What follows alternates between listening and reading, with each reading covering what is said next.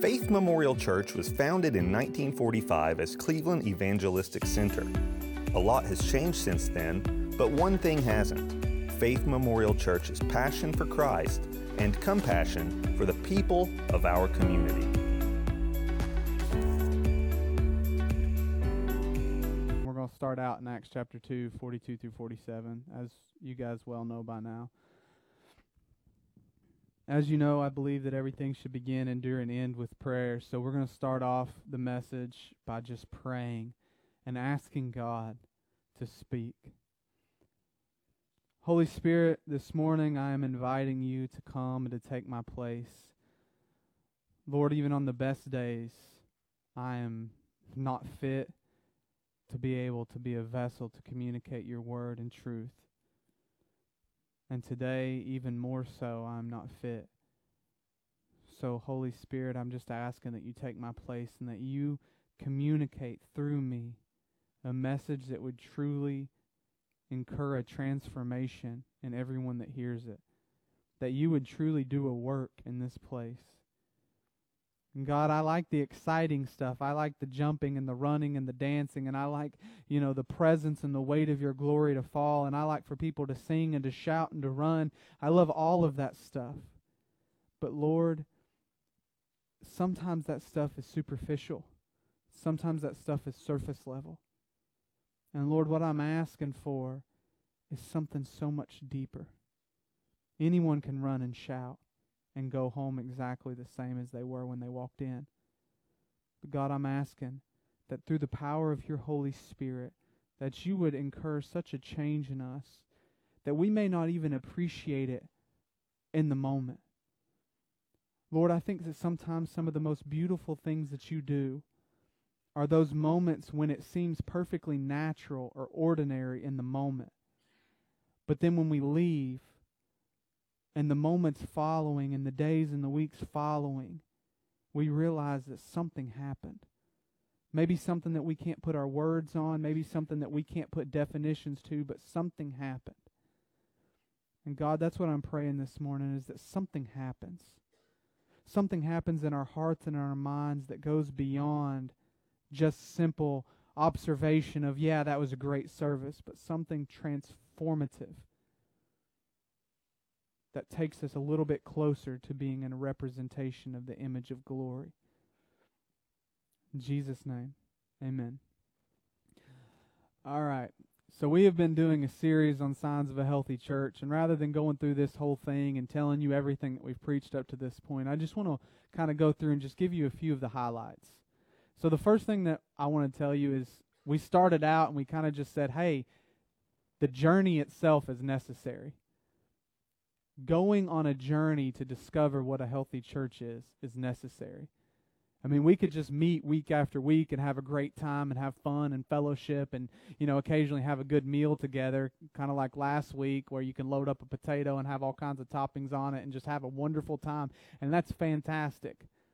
But is that what it means to be a church? And is that what it means to be a healthy church? Or is there more to it than that? And so the journey itself and going in and discovering what a healthy church is necessary. But before you can even do that, you have to understand what it is to be a church. What is a church? And I gave you guys a simple definition, that a church is a diverse yet unified assembly of believers that have surrendered to the lordship of Jesus Christ. The reason that we define things is because in our culture, people are redefining words left and right. Faith was reading an apologetics book the other day, and she was reading a section in the book where they said that words had become a weapon that our enemies have taken, redefined without making a public announcement that they've redefined it, and then reusing our own words against us.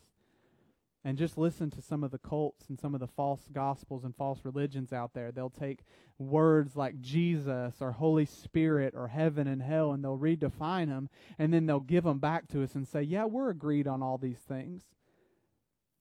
But really and truthfully, we couldn't be further apart. So defining words is absolutely necessary.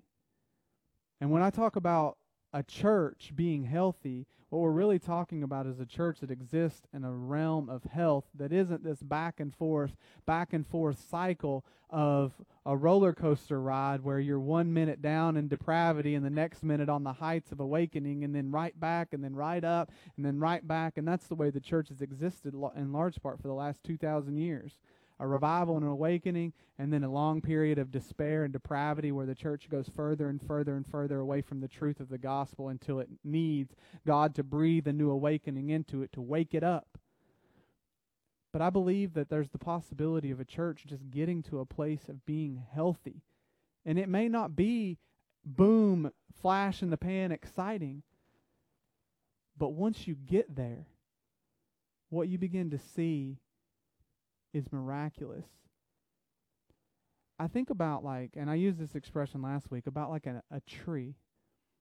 And when a tree produces fruit, it may not be that exciting to sit there and stare at an apple tree, and watching it produce apples. But it's miraculous. It's miraculous to watch something that was a seed blossom into a plant and then produce fruit that you can eat and enjoy. And I think that a healthy church isn't necessarily just a church that has a flash, boom, great service and everybody's excited, although I love all of those things. But I think that there can be this almost miraculous, mystifying, gradual growth that can go almost unnoticed if you're not looking for it. And then before you know it, you look around and you see that there's fruit everywhere. And where there was empty seats, suddenly there's people. And where there were people that were in bondage, they're now free. And people that were far away are now carrying out ministry and serving the Lord and conducting His work. And it just becomes something that you almost take for granted because you don't realize how miraculously God is working, even when we're not watching. So that's my idea. That's my vision of a healthy church. Do I want awakening? Yes. But I don't think that it has to be just suddenly we come in and we have a great service and then everybody's excited and then from then on out we have one great service after another. That's cool and that's fantastic. But I think what it's going to be is there's going to be like this gradual, and then all of a sudden you're in an awakening and nobody even realizes what's going on. And the parking lots are full, and people can't even fit in the door. And I'm not just talking about this church. I'm talking about churches all over, because there's somehow the tide has shifted and God has shown up. And it's like Jacob, and he says, surely God was in this place and I knew it not. That's what I believe a healthy church can be. And so we began to progress from there and to look, okay, what is required? And God kind of set the stage, didn't He? He laid the foundation in the fear of the Lord. No other foundation can any man lay but that which is already laid, which is Jesus Christ. And that is God's foundation that He wants to build His church upon. Upon this rock I will build my church, and the gates of hell will not prevail against it. It's on Jesus Christ and the revelation of the person and work. Everything that He is and everything that He's accomplished. And that is what God is building His church on. But the true Jesus, not the interpretations or the opinions or the ideas of who Jesus is, the biblical revelation of who Jesus is, which is equally the fear of the Lord. If you really get an understanding of who Jesus is, it's not the white, blonde-headed, weak-looking, almost feminine Jesus that we have in a lot of our paintings. It's Jesus Christ in the fullness. It's what John sees, and he falls at His feet as dead. That's the biblical portrait of Jesus, and that is what the church is built on. And then you have the vision, which truthfully is also Jesus. Jesus is the foundation, but He's also the roof. He encapsulates everything. And while one church's vision may be a little bit different or worded differently than another church's vision, in order for it to be a biblically accurate and grounded vision, it has to be centered around Jesus and the propagation of the gospel of Jesus Christ. Every church, no matter who they are, if they're a biblical church, has one and the same mission, and that is to go therefore and make disciples of all nations, baptizing in the name of the Father, Son, and the Holy Spirit, and teaching them to obey everything that Jesus has commanded. And then he gives us a promise, lo, I will be with you always, even unto the end of the age. That's the mission of every single church. The mission does not change. The vision, or how we accomplish and carry out that vision, can differ from one church to another. And personally, we have set our church's vision, or rather God has, as being Hello Cleveland, meet Jesus. That we want to know the community that we're a part of and learn how that we can best deliver and communicate the gospel to that community. That's the vision. That's the roof over our metaphorical house. And then we finally began to progress into the actual metaphor of the house itself, or the signs of a healthy church. The first one was the truth, the Word of God, the devotion to the apostles' teaching, a devotion to Scripture, a devotion to the Bible. And we define devotion as not just learning and not just living, but learning, living, and loving the Word of God. And that truth builds our walls. It keeps certain things out and it keeps other things in. And then last week, we kind of began to get into what I called intentional fellowship. Not just showing a picture of a small group and saying, hey, do this. But I believe that our responsibility is to focus on the intentionality of getting God's structure and order right, and then the fellowship will be a byproduct of that. And that's kind of equatable to like the family living room or a family room. You know, in Hallmark cards, you always see the picture of like the living room with the cozy fireplace and the family sitting around having like a grand old time. And you know, a lot of families don't function and look like that. I mean, I know a lot of families that don't function and look like that. But there are families that do. And that is not just you cram all the family members in a room and say, hey, look like this Hallmark card. Imagine what would happen if you did that with some of the families that we have. I mean, it'd be war. Wouldn't it? It'd be war. But if the certain people, the leadership of the family, the parents, the household, whatever, go about intentionally creating and setting structures and things in place, then that can be an automatic byproduct. You can't throw a family in a room together and say, hey, have a great time, and them automatically have a great time. Doesn't matter how many times you say it, how loud you shout it, how great you do at communicating they need to have a great time. Whether or not they have a great time is going to be entirely dependent upon the intentionality and the things that have happened prior to that moment. So we get God's structure right. We focus on the intentionality, and God will produce the fellowship. And it'll be an automatic and inevitable product or fruit of what we create here. Amen? So now we're going to go into the third sign of a healthy church. And if you guys have been following along and reading Acts 42 through 47, you probably assume that it's going to be breaking of bread or prayers. But I'm going to take our allegory a little bit further.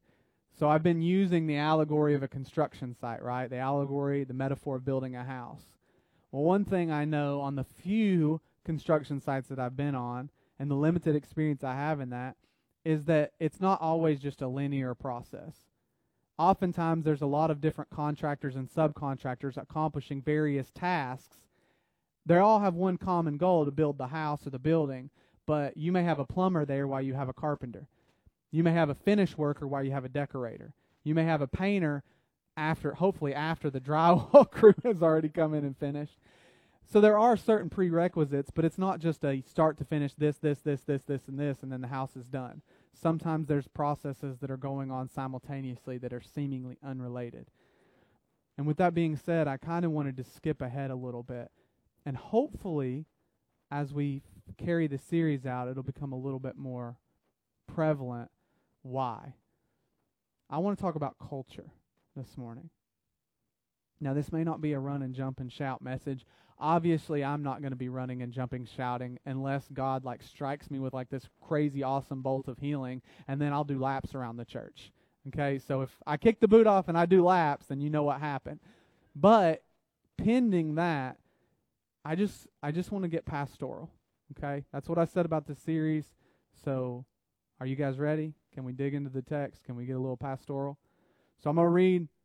Praise God, somebody's on board. Acts 42 through 47. This is our blueprint. I'm going to read it, and then we're going to talk about culture. All right? They devoted themselves to the apostles' teaching and to fellowship, to the breaking of bread and to prayer. Everyone was filled with awe at the many wonders and signs performed by the apostles. All the believers were together and had everything in common. They sold property and possessions to give to anyone who had need. Every day they continued to meet together in the temple courts. They broke bread in their homes and ate together with glad and sincere hearts, praising God and enjoying the favor of all the people. And the Lord added to their number daily those who were being saved. Praise God. That's the goal to get to. The last verse. And the God adding daily. But culture. Culture is a word that we definitely have to define. Because depending on who you're talking to and what the context of the conversation is, it's going to mean something to somebody different. If I say culture, a lot of people are just going to think, well, South Africa has one culture, Northern Africa has a completely different culture. South America has one culture, Europe has a different culture. And Europe's culture can change depending on whether you're in a rural society or you're in a more metropolitan context. American culture is changes. I would dare say East Tennessee has a little bit of a different culture than Northern California. I'm just throwing out spitball in there, but I would dare say that we have a different culture. I've been blessed by God to have the opportunity to plant a church in southern Mississippi along the Gulf Coast, and that was one culture. And then northeastern central Pennsylvania planted a church, and that was a completely different culture. I have a good friend who's pastoring a church in Ithaca, New York, one of the most liberal cities in the entire continental U.S., and he describes that culture, and it's completely different from anything I've ever experienced. So a lot of people, when you say culture, they would say it depends on where you live, and there's some truth to that. Other people would say, you talk about culture, they would define it or relegate it to the system of the world and say culture is bad, because that's the spirit of the world. And then you've got people that say that culture is something that's like the equivalent of like aristocracy. You listen to the classical music like Beethoven and Mozart, you're cultured. You read the right books. You can quote Pride and Prejudice. You must be cultured. So there's a lot of definitions about culture, right? But I want to give you guys my definition. And it's going to be really simple. Maybe even too simple. You guys like simple, right? I always say this. This is a quote of mine. You can take it. I don't care. But it's simply this. Simply this. If you can't say something simply, then you simply don't know it. If you can't explain it simply, then you simply don't know it. So here it is. Culture made simple. Culture is who you are without trying. It's who you are without trying. Look, I am a product of the South. I don't have to try to love sweet tea. I love sweet tea to a fault. I don't have to try to love barbecue. I don't have to try to like SEC sports, primarily football and baseball. I don't have to try to enjoy fried chicken. Although it's gluten and it does not enjoy me, I do not have to try to enjoy fried chicken. I don't have to try to mumble or fail to enunciate. That comes naturally. I sound like peanut butter whether I want to or not. I don't have to try to leave the G off the end of my words and say fixin' instead of fixing, or say I'm getting instead of getting. I don't have to try to believe that camouflage is on everybody's color wheel. I'm serious. Like, those things just come naturally. They're a part of who I am. I don't have to try to be conservative politically. I just am. Now, some of that is because of my religious and spiritual convictions, but some of it is just a product of the culture that I'm a part of. See, culture isn't bad or good. It just is. Culture can be good. We are a part of Wesleyan Holiness Pentecostalism. That's a lot of words. That basically just means we're charismatic and Pentecostal. And we believe in salvation, sanctification, and spirit baptism. But, we have, one of the things that marks us is we have like this radical avoidance of sin. Like anything Like certain movies, if it's demoralizing, we're like, certain music, certain drinks, certain foods. Well, maybe not foods. I was just saying if you were paying attention. But we have this radical avoidance of anything that could be morally or spiritually compromising. And you say, well, that's just our interpretation of Scripture. And it is. But you know why we tend to interpret Scripture that way rather than another way? Number one, because the Spirit enables us to see and to interpret His Word clearly. But there are other things that factor into why we see it that way and why we don't have to go through a lot longer of a process. Because being Pentecostals, we're part of a certain interpretive community, meaning that we have traditions and authorities and opinions that are passed down to us, and not all of those opinions are always correct. Certain Pentecostals believe things that simply aren't true. Certain charismatics believe things that simply aren't true. And sometimes we have to deal with that and wrestle with those things because we're a part of that culture. And I use those examples because some of those things are good. So culture can be a force for good. But it can just as easily be a force for evil depending on what culture and who's working behind it. When the grace of God and the Spirit of God is working in culture, it's one of the most powerful tools on the planet. But when the spirit of this world is working in and through it, it's one of the most destructive forces on this planet. Think about this. Think about social media and Gen Z. Gen Z is a fancy way of describing the upcoming generation. I'm just going to make that broad categorization.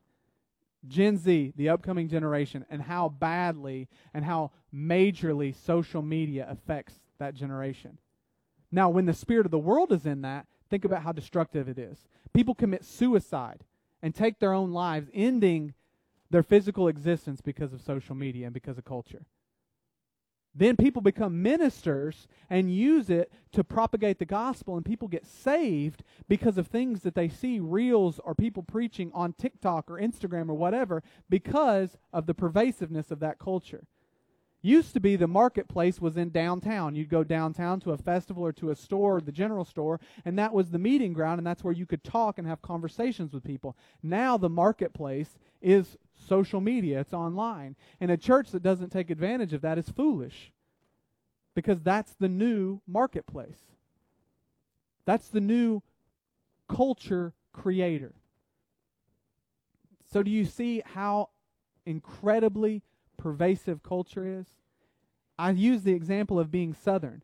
The way I talk, the way I dress, the way I think, the associations that I make, what I eat, all of those things factor into the fact that I'm Southern. The culture literally affects and touches every area of my life. It's powerful. It's who you are without trying. You cannot intentionally be a certain culture. You can pretend, and you can do certain things because you like them, but that doesn't make them a product of that culture. You can't intentionally have a certain culture that you don't have. However, while you can't be intentional on the front end or on the back end, you can be intentional on the front end and cultivate a certain culture. Is this all making sense? Are we good? Are you guys? I'm just laying a groundwork for where I'm wanting to go. This is a little bit of digging before we can plant, so to speak. If we carry over the metaphor of the house, culture is kind of like the aesthetic of the house. I can walk into your house, and it's an eclectic mess. And you have stuff all over the place and 100 different themes. And then you come up and tell me that your house is Joanna Gaines' farmhouse. You are not going to convince me that that is the case. If I don't see concrete countertops and white shiplaps somewhere, I am not going to buy into the fact that your house is Joanna Gaines' farmhouse. Because you can't express or be intentional about communicating what culture you are or what aesthetic your house is. It's something that's subliminal, that's expressed without trying. Now, if you have watched Fixer Upper 100 times and you can quote episodes word for word, and I walk into your house and there's white shiplap and your house is brick but it's painted white and there's concrete countertops and your island's stainless steel and there's little greenery and plants everywhere that I'm going to be like, wow, this looked like Joanna Gaines threw up in here. You ain't even going to have to, you're not going to have to tell me that. I'm just going to know because of the experience of walking into your house. Now you take that back over to the church. I don't care if we say we're a generous church. Someone walks in and they may or may not experience that. And I'm not just saying about our church specifically. I'm talking about church in general. I have had churches tell me before that they are the most loving church there is. And I've walked in. This is a true story. Pastor told me, expressed to me how loving his church was. And I had other people tell me, this church is just so loving. They didn't know who I was. And I walked into their church, and I sat down. I was early, about 15, 20 minutes early. This wasn't a last second before the buzzer went off kind of thing, and you ditch out right as soon as he says amen. I walked in early, and I stayed late. And you want to know how many people talked to me? 0. No one said hello. No one shook my hand. But you're trying to convince me that your church is loving and your church is welcoming, but I walk in and my experience is completely different. I've had people, and I've heard stories about a church got a new pastor and the congregation had never met the pastor before. And so what he did was he dressed up as a homeless person. He didn't take a shower for a couple of days. He dressed up in filthy, dirty clothes, and he walked in and he sat down, and nobody sat on the same row as him. Nobody greeted him. And when time for service to start, some of the people were looking around and nobody saw where the pastor was at. He got up and walked like that to the pulpit and took his stuff off, and he had clothes underneath, and then he used that to preach his first message. He had 2 messages prepared, one for if they greeted him and they loved him anyway, and one for if they didn't. And you can guess which one they got. Another pastor did something very similar. He went and he sat outside his church's front doors. He sat outside dressed up as a homeless person. He even got like the buggy, the shopping cart. And see, that's another product of culture is the buggy. When we call it buggy. You know, I don't know about you, but there's like 500 different types of Coke, right? You know, Pepsi's Coke. Dr. Pepper, that's Coke. Sprite's Coke. You know, if you go up north, it's soda pop or whatever. But anyway, buggy. He got a little shopping cart of buggy, put a sign on it, filled it up with cans and different things like that. And he sat outside his church with his face covered, a fake beard on, and he looked homeless. And you know what his church did? He had people coming in, bringing him out cups of coffee, giving him $20, $50 bills, all this stuff. The whole time he was sitting out there, just pouring out. He had people coming out and saying, listen, you don't have to sit outside. You were welcome to come inside and join us. I mean, just constantly people inviting him to lunch afterwards. And so when he gets done, service starts, he comes out during worship dressed like that, pulls his stuff off, and just boo-hoos on the stage because of how his church, the culture of his church, treated someone homeless. That's amazing.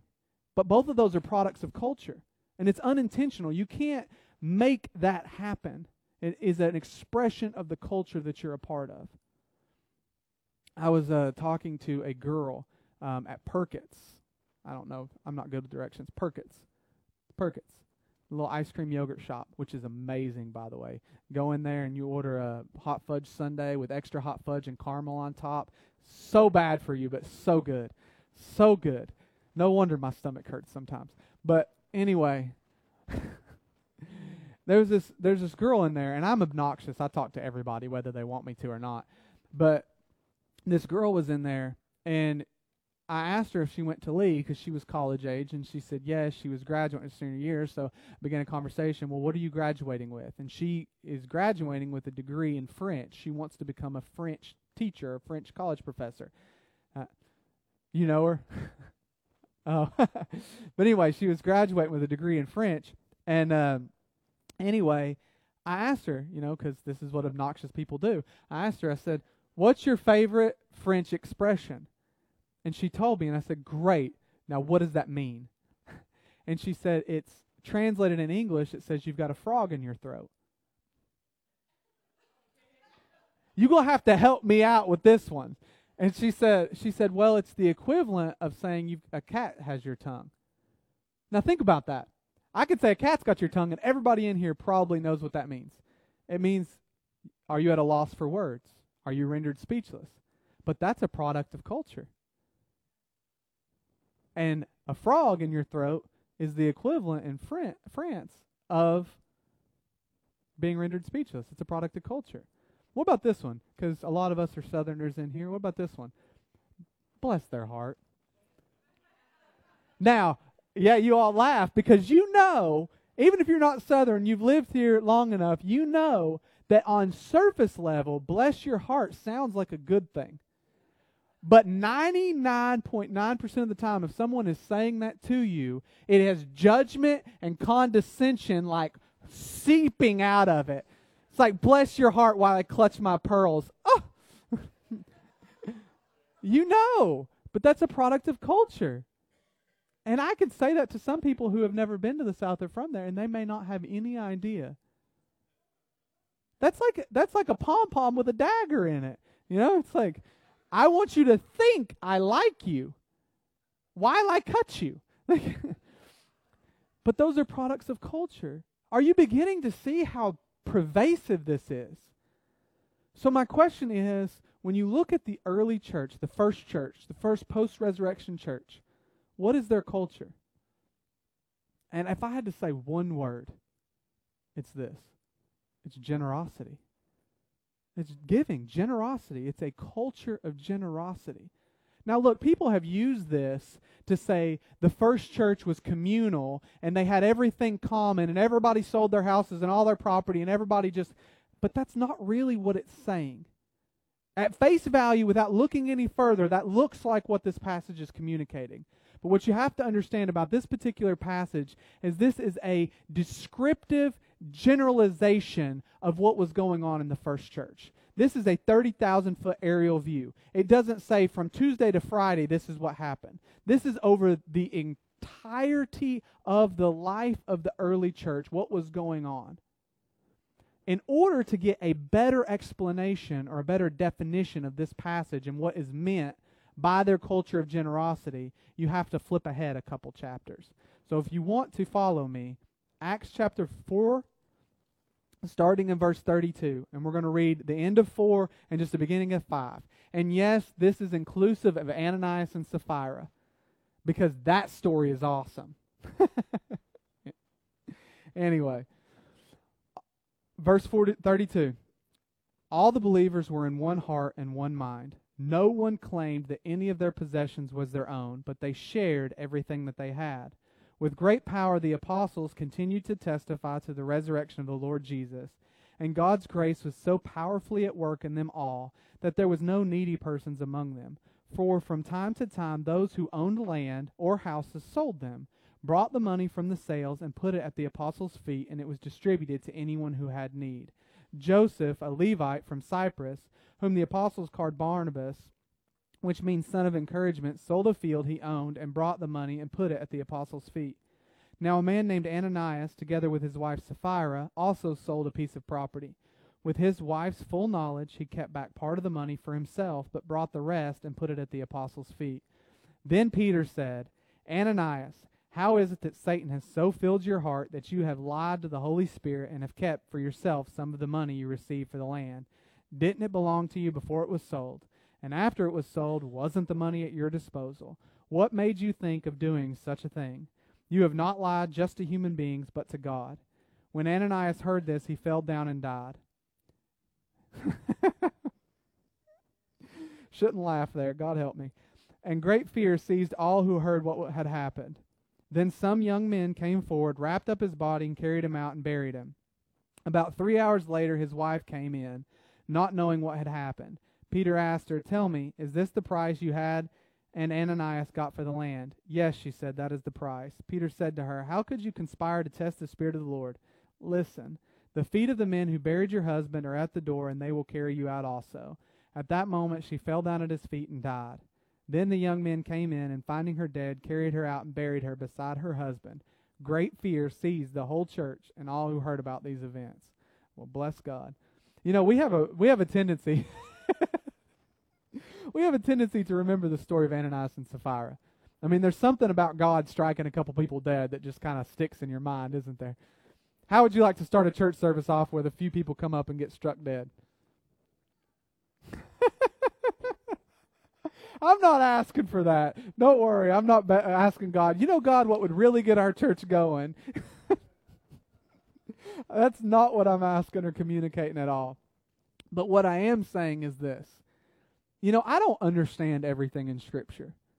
There are some things that I just look at God and I just scratch my head at. And this is one of them. I scratch my head at this story every time I read it. And there's a couple of reasons for that.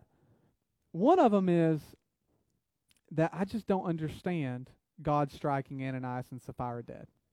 I have ideas, but I don't have anything conclusive. But before we get to that, let's back up just a little bit. I want to explain they had everything common. If you follow the passage of this scripture, one thing that you're going to see is it says from time to time, people sold houses or possessions to distribute to those that had a need. It doesn't say that everybody did it, and it doesn't say that it was expected or required. It's amazing that people did it, and I'm not taking away from their generosity. But what I am wanting to communicate is that for a long time, and quite often, I have heard people approach this and talk about a poverty gospel, or talk about not having anything, or I've even heard this passage from Acts 2 utilized to try to push communism or socialism. That is not what's going on. What you have is you have a culture of generosity that is so pervasive and so incredibly powerful that people in that realize that nothing that they have is theirs to begin with. It all belongs to God, and they're just simply stewards of that which ultimately belongs to God. He owns the cattle on 1,000 hills and owns the hills under the cattle. The earth is His and the fullness thereof.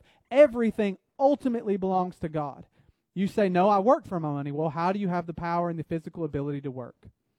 You say it was my intellect or my shrewd business dealings. Well, where did you get them from? I mean, no matter how you trace it or how you slice it, I received an inheritance from a dead uncle. Well, how did they get their money? And how did you get in that family and receive that connection? And how did God arrange the circumstances and put it in the mind of your uncle to leave his estate to you? It always, always, always flows back to God. You are nothing more than a steward and a manager of what belongs to God. And until we see it that way, we are forever going to be stingy and greedy because we think that something somehow belongs to us. No, everything belongs to God. Your intellect, your breath, it all belongs to God. And the early church had a little bit of a comprehension of this, and they treated their stuff as belonging to God. And so therefore, the culture of generosity was so prevalent that people, being the fruit of that generosity, realized that they had more than enough. And so they gave up what they did not need so that they could bless those that did not have what they did need. That's generosity. It wasn't about just taking away everybody's stuff. It was about making sure that nobody had a need. It was about making sure that nobody went hungry. It was about making sure that nobody didn't have a place to sleep. It was about making sure that people were taken care of. That was the point. And the culture of generosity created that. And a fruit of that generosity was Joseph or Barnabas. He comes along and he sells a field. It doesn't say he sold all of his fields. It doesn't say he sold the only field he had. It doesn't say that he sold his house and his field. That might be the case, but we don't know. So we don't have the authority to read that into the text. He sold a field, and he took the money and he gave it to the apostles. This is the equivalent of him selling a field and taking the overflow of that money and giving it to the church, trusting that the church was smart enough and godly enough to distribute it to who had need. And I think sometimes we kind of lose that. Sometimes I think that we think that when we give, that we need to have our fingers in all the places that money goes rather than just trusting the church that we're a part of. And I've always said this. I've always thought this, and maybe not communicated it enough. If you ever get in a position, and I'm not just saying this for the people here, because people are going to watch this video online. If you ever get in a position where you don't trust the church that you're a part of well enough with your money, then go to a different church. I mean, I'm serious. If you don't have enough respect for the leadership of the church that you're a part of to handle a few dollars, then why are you letting them handle the spiritual well-being of your soul? Go to a different church. Because it may be that you're in the wrong one to begin with. That was a side note. Joseph sells a field, gives it to the apostles. They distribute the money accordingly. One thing that I need to say here is this text that's dealing with generosity doesn't say anything about the tithe. And I have had a lot of people come to me and talk to me about the tithe, about 10%. And they would say, I don't believe in giving 10% because the New Testament doesn't talk about 10%. And then I say, well, let's back up a second and let's look at this in light of the whole Bible, because you cannot use one passage of Scripture to contradict anything else. You have to look at it in light of the whole Bible. People that bring that argument will also say that they believe that tithe is under the law. And I say, no, tithe was actually given preceding the law. And one of our earliest examples of that was Abraham tithing to Melchizedek, who was a pre-incarnate form of Jesus Christ. He gave 10%. Tithe pre-existed the law. So we can't really use that tithe's a part of the law and the law's been done away with to get rid of the tithe and the idea of the tithe.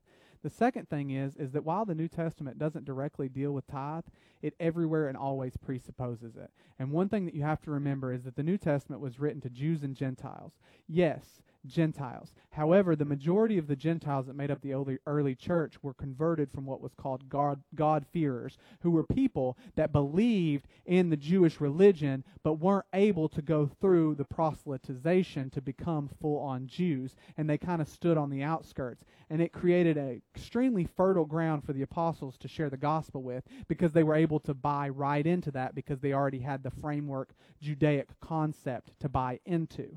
So the Gentiles who had a good understanding of Jewish law, and the Jews who had a really good understanding of Jewish law, would already have had an idea and a belief in the tithe, so it wouldn't have been necessary to everywhere always redefine the tithe if they already knew that it was existent. But Paul says when you do take up collection, do it on the first day of the week when you're gathered together. He talks to kind of insinuates the tithe in his letter to the Philippians, in his letter to the Corinthians, in his letter to the Romans, so on and so forth. So everywhere it's presupposed. Do you see that? The reason I'm saying that is because personally, I believe in the tithe. I believe in the tithe. I believe in giving 10% of all of your income to God. The first fruits, 10%, right off the top, give it to God. Amen. Now, why am I laboring that so hardcore? The reason that I'm laboring that is because a lot of times what happens is we say that we don't believe that we're in a situation where we can financially afford to tithe. That's a lie. It's a lie from the pit of hell. What it actually is doing is it is actually creating a lordship on your life of money rather than God. You have began to allow mammon and the love for money to dictate your life and your decisions rather than God. And you are essentially saying, God, you're Lord of my life and everywhere except my finances. And that's a dangerous place to be. Before I continue, I want to give you a little piece of pastoral advice. Pastoral advice. If right now you are not tithing, but you hear the words coming out of my mouth and you say, I see and I believe that it's biblically necessary, here's what I encourage you to do. If your faith is not at a place where you can say, I'll just cut 10% right off the top. If your faith's not there, here's what I encourage you to do. I'm serious. Starting next month, from wherever you hear this, I would give 1%. 1%. That's easy. That's $1 on every 100. Anybody can do that. 1%. And then the following month, 2%. And then the following month, 3%. And so on and so forth until you get to 10%. My wife and I did this. I'm serious. There was a time God told us that Faith needed to stay at home, and so we went from a 2-income household where we both made 50% of the income that was required for our existence to a 1-income household where we weren't making as much as we needed to make. And we did not tithe for a little while. And we were extremely upset about it. So we made a decision. It was in December when we had the conversation, and we made a decision. Come January, we're giving 1%, February 2%, March 3%, and so on and so forth until we get to 10%, and then we're never looking back. And we did that, and I will tell you this. When you do that, your finances will add up, even if you do not see how they will add up, because you have made God Lord of your finances, and He promises that He will provide, and He will give according to His excess, not according to your lack. Tithing is necessary. Now, I'm not being... What's that? Next month starts Thursday. So see? Good timing. But anyway, the reason I'm bringing all this up is because I want to be pastoral and I want to help you. I don't need your money. I don't. The church doesn't need your money. If God wants it to stay open, it'll stay open. If He wants to shut it down, it'll shut down, whether you give to it or not. I don't need your money, neither does God. But I care about your soul. And I want you to hear this very clearly. If you do not trust God with your tithe, you are operating under the same spirit as Ananias and Sapphira. And if you think, here's getting a little bit deeper, and here this is going to cut a little bit, so forgive me. If you think that 10% and your tithe is all that you should give, and you give 10% and you're free from any generosity obligations or expectations, you are still operating under the same spirit of Ananias and Sapphira. Think about this. Ananias and Sapphira go and they sell a field. They sell a field. And then they sit down and conspire together. Look, I can already see how this played out. This is my imagination at work. They sit down, Sapphira cooked fried chicken and green beans and some collard greens. Green beans and collard greens, that would be too much. Corn and collard greens, we'll go that way. And they finish eating, and they're fat and bloated because they ate too much, and they slide their plates out of the side and they say, okay, let's talk about how much we can give and how much we can keep. And they still believe that that's how we sold the field, how much we sold the field for. And Sapphira probably offers up a suggestion, and Ananias says, we're not keeping enough, though. We're not keeping enough. And then he offers up a suggestion, and she says, do you think anybody will believe that we got cheated that bad? And it's back and forth until finally they both settle on an amount. And they say, okay, we can give this much, and they will think that that's how much we actually sold the field for. Some people will probably talk and say we got cheated, but they'll believe that we sold the field for this much. Okay, deal. And then Ananias says, Sapphira, look, here's what I want you to do. Tomorrow morning, I want you to go get your nails done. I want you to go get your nails done. I want you to get French tips. Here's a little bit of the money that we're keeping, okay? Go get French tips. I know you've been wanting them. Maybe go get a hair perm too. I don't know. But look, just go have yourself a minute. That way you can show up to church late, all right? And I'm going to go to church first thing. And I'm going to give them the money and try not to make too much of a to-do, but I'm going to make enough to where everybody in the congregation sees that we're following like Barnabas did and that we are super generous with our stuff too. Okay? And then you can come in, and in your little small talk and gossip, because everybody knows you're a gossiper, in your little gossip, you can mention how much the field was sold for, and then they'll be like, wait, that's exactly the same, and she wasn't here when he gave it, so it'll just be a confirmation, and then everybody will believe, look at how generous Ananias is. Look at how sacrificial Sapphira is. And everybody will just be tooting our horn, and we'll look like great Christians. And you know what, Sapphira? I bet you'll be voted to be head of the women's ministry after this. And you know what? I'm going to be the next lead deacon. And then Ananias shows up. You know what? Ananias shows up.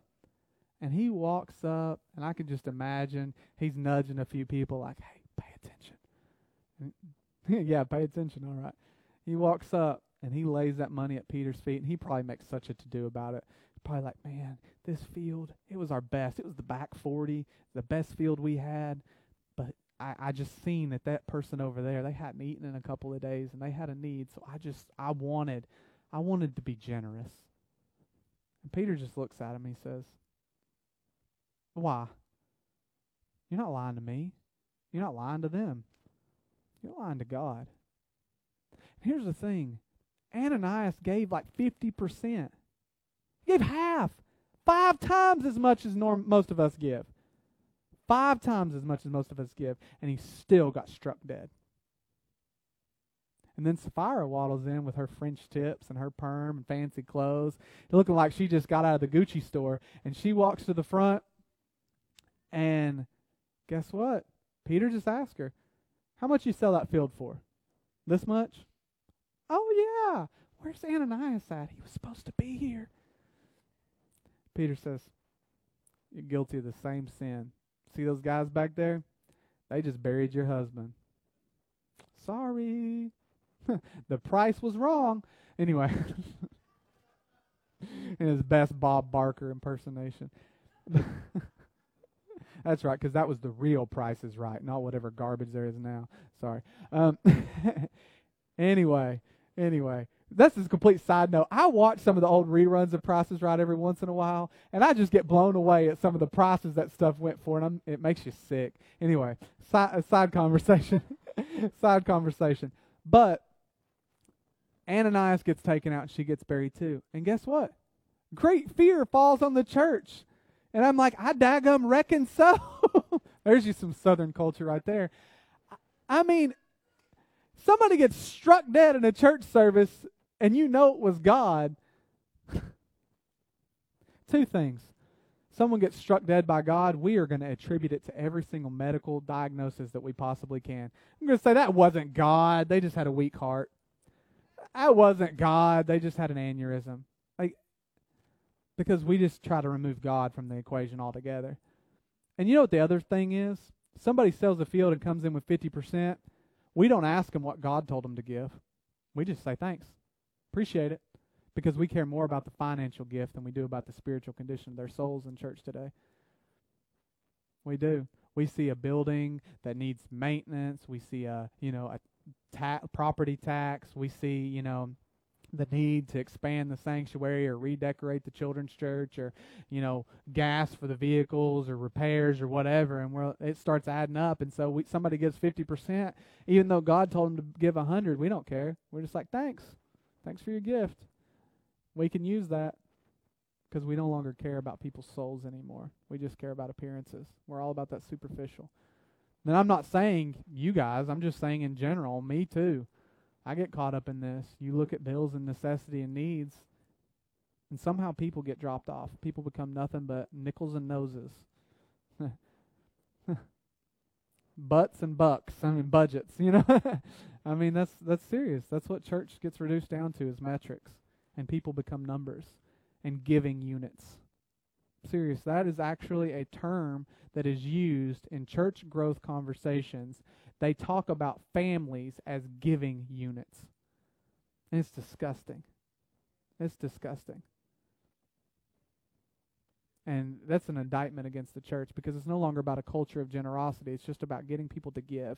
And I don't care if we have to beat them up and convince them of the necessity of the tithe and make them scared that they're going to hell, or if we have to pity them, like twist their arm into making them feel sorry for the church. Oh, if you don't give, we're going to close in 6 months. And just, who cares? If you're going to close in 6 months, then just have a hoorah and give every dime you got to the poor and go out with a bang in 3 months instead of 6. I get so frustrated when, listen, I've had conversations and conversations. I've been a part of Fresh Start initiatives. I have been a part of church revitalization programs and training and all of those things. And what every single person will tell you that has actually studied the one common denominator for a dying church is a scarcity mindset. A scarcity mindset to try and conserve and hoard everything that you have. Because when you stop giving, you stop sowing.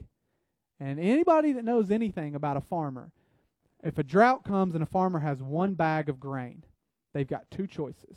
They can eat or they can sow. And if they eat, they're going to die. Starvation will set in. But if they sow, they may go hungry for a little while, but there's a possibility that they can render a crop that will sustain them for years to come, rather than just days or weeks. And in churches, it's the same exact way. Even if you're left with just a bag of grain, you can sow or you can hoard. And if you hoard, you will die. As individuals, it's the same way. You've got a strict budget. You can give and be generous, or you can conserve. And if you conserve, you will die. It may delay the inevitable a few weeks or months, but ultimately it will come back. And that's not God being mean or unjust. That is just one of the principles of kingdom, that God will reward and bless and pour out on you for generosity. That's the only area in all of Scripture, Malachi 3, where he says, test me, prove me, try me, see if I won't honor your generosity. And so as a church, not just as an individual believing in the tithe, as a church, we tithe. 10% of everything we get, we tithe and send to the Church of God denomination. Now, let me say this on video right here. I do not believe that the Church of God is perfect. I don't, because there's people involved. I don't believe Faith Memorial is perfect, because there's people involved. But the necessity of giving 10% is not about what the Church of God does with the money. Now, what they do doesn't really go to cover salaries. That's a common misconception. What it actually does is it funds like 180 Bible schools, missionaries in 120 different countries. The Golden Triangle, the bulletin that I gave out, a lot of the money goes to fund that, and efforts to rescue children from sex slavery, on and on and on and on. And you can actually research, what does the Church of God tithe go to. But that's not the point. The point is even if they were doing things that I didn't like with the money, it's not about them. It's about me fulfilling my responsibility to trust God and make Him Lord of my finances. And it's about this church fulfilling its responsibility to make God the Lord of this church's finances. And if we don't, then we are going to rob ourselves of a blessing. We are going to rob ourselves of God's provision financially. Moving on. So, Ananias and Sapphira, they didn't tithe. They lied. I'm sorry. They did tithe. They went 5 times above that, but they lied. And they were struck dead. Anytime deceit enters into the equation, death is involved. Now, I know theirs was a little bit more dramatic because they were physically struck dead. I can only attribute this. I don't want to leave this passage without dealing with this. I'm wrapping up, I promise. I don't want to leave this passage without dealing with this briefly. I don't know why God struck Ananias and Sapphira dead. I don't. I have a couple of ideas. Because people do this and far worse in our day. But here's my ideas. My first idea, which I think is probably the most likely, is anytime you have a heightened outpouring of the Spirit of God, it's a high risk and reward situation. The closer you are to the fullness of outpouring and the fullness of God's presence, the higher the reward, the higher the risk. I think about Aaron's sons, Nadab and Abihu, maybe?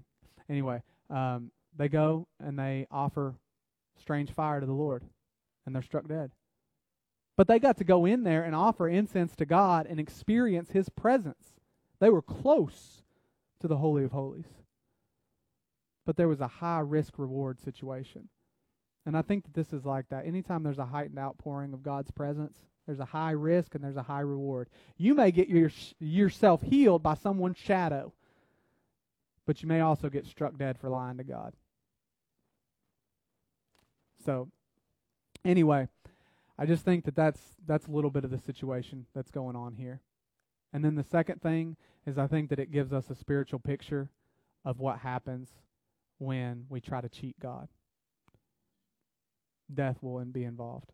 Now, with that being said, I'm not telling you that if you don't give today that God's going to kill you. I want that I want that clarified, okay? Because some people could say, some people will say, that preacher at Faith Memorial Church, he said if I didn't tithe, God was going to kill me. I'm not saying that. I'm not saying that. I'm also not saying if you don't tithe, God's going to break your washing machine. I'm not saying any of that. All I'm saying is that if you don't tithe, If you don't give and operate according to generosity and allow God to be the Lord of your finances, you will not experience the fullness of His blessing. There is just no way around that. It rains on the just and the unjust. You may still get some common grace and a blessing here and there, but you will not experience the fullness of His blessing if you do not make Him Lord of your finances. That's just all there is to it. Amen? Y'all forgive me? Everybody mad at me?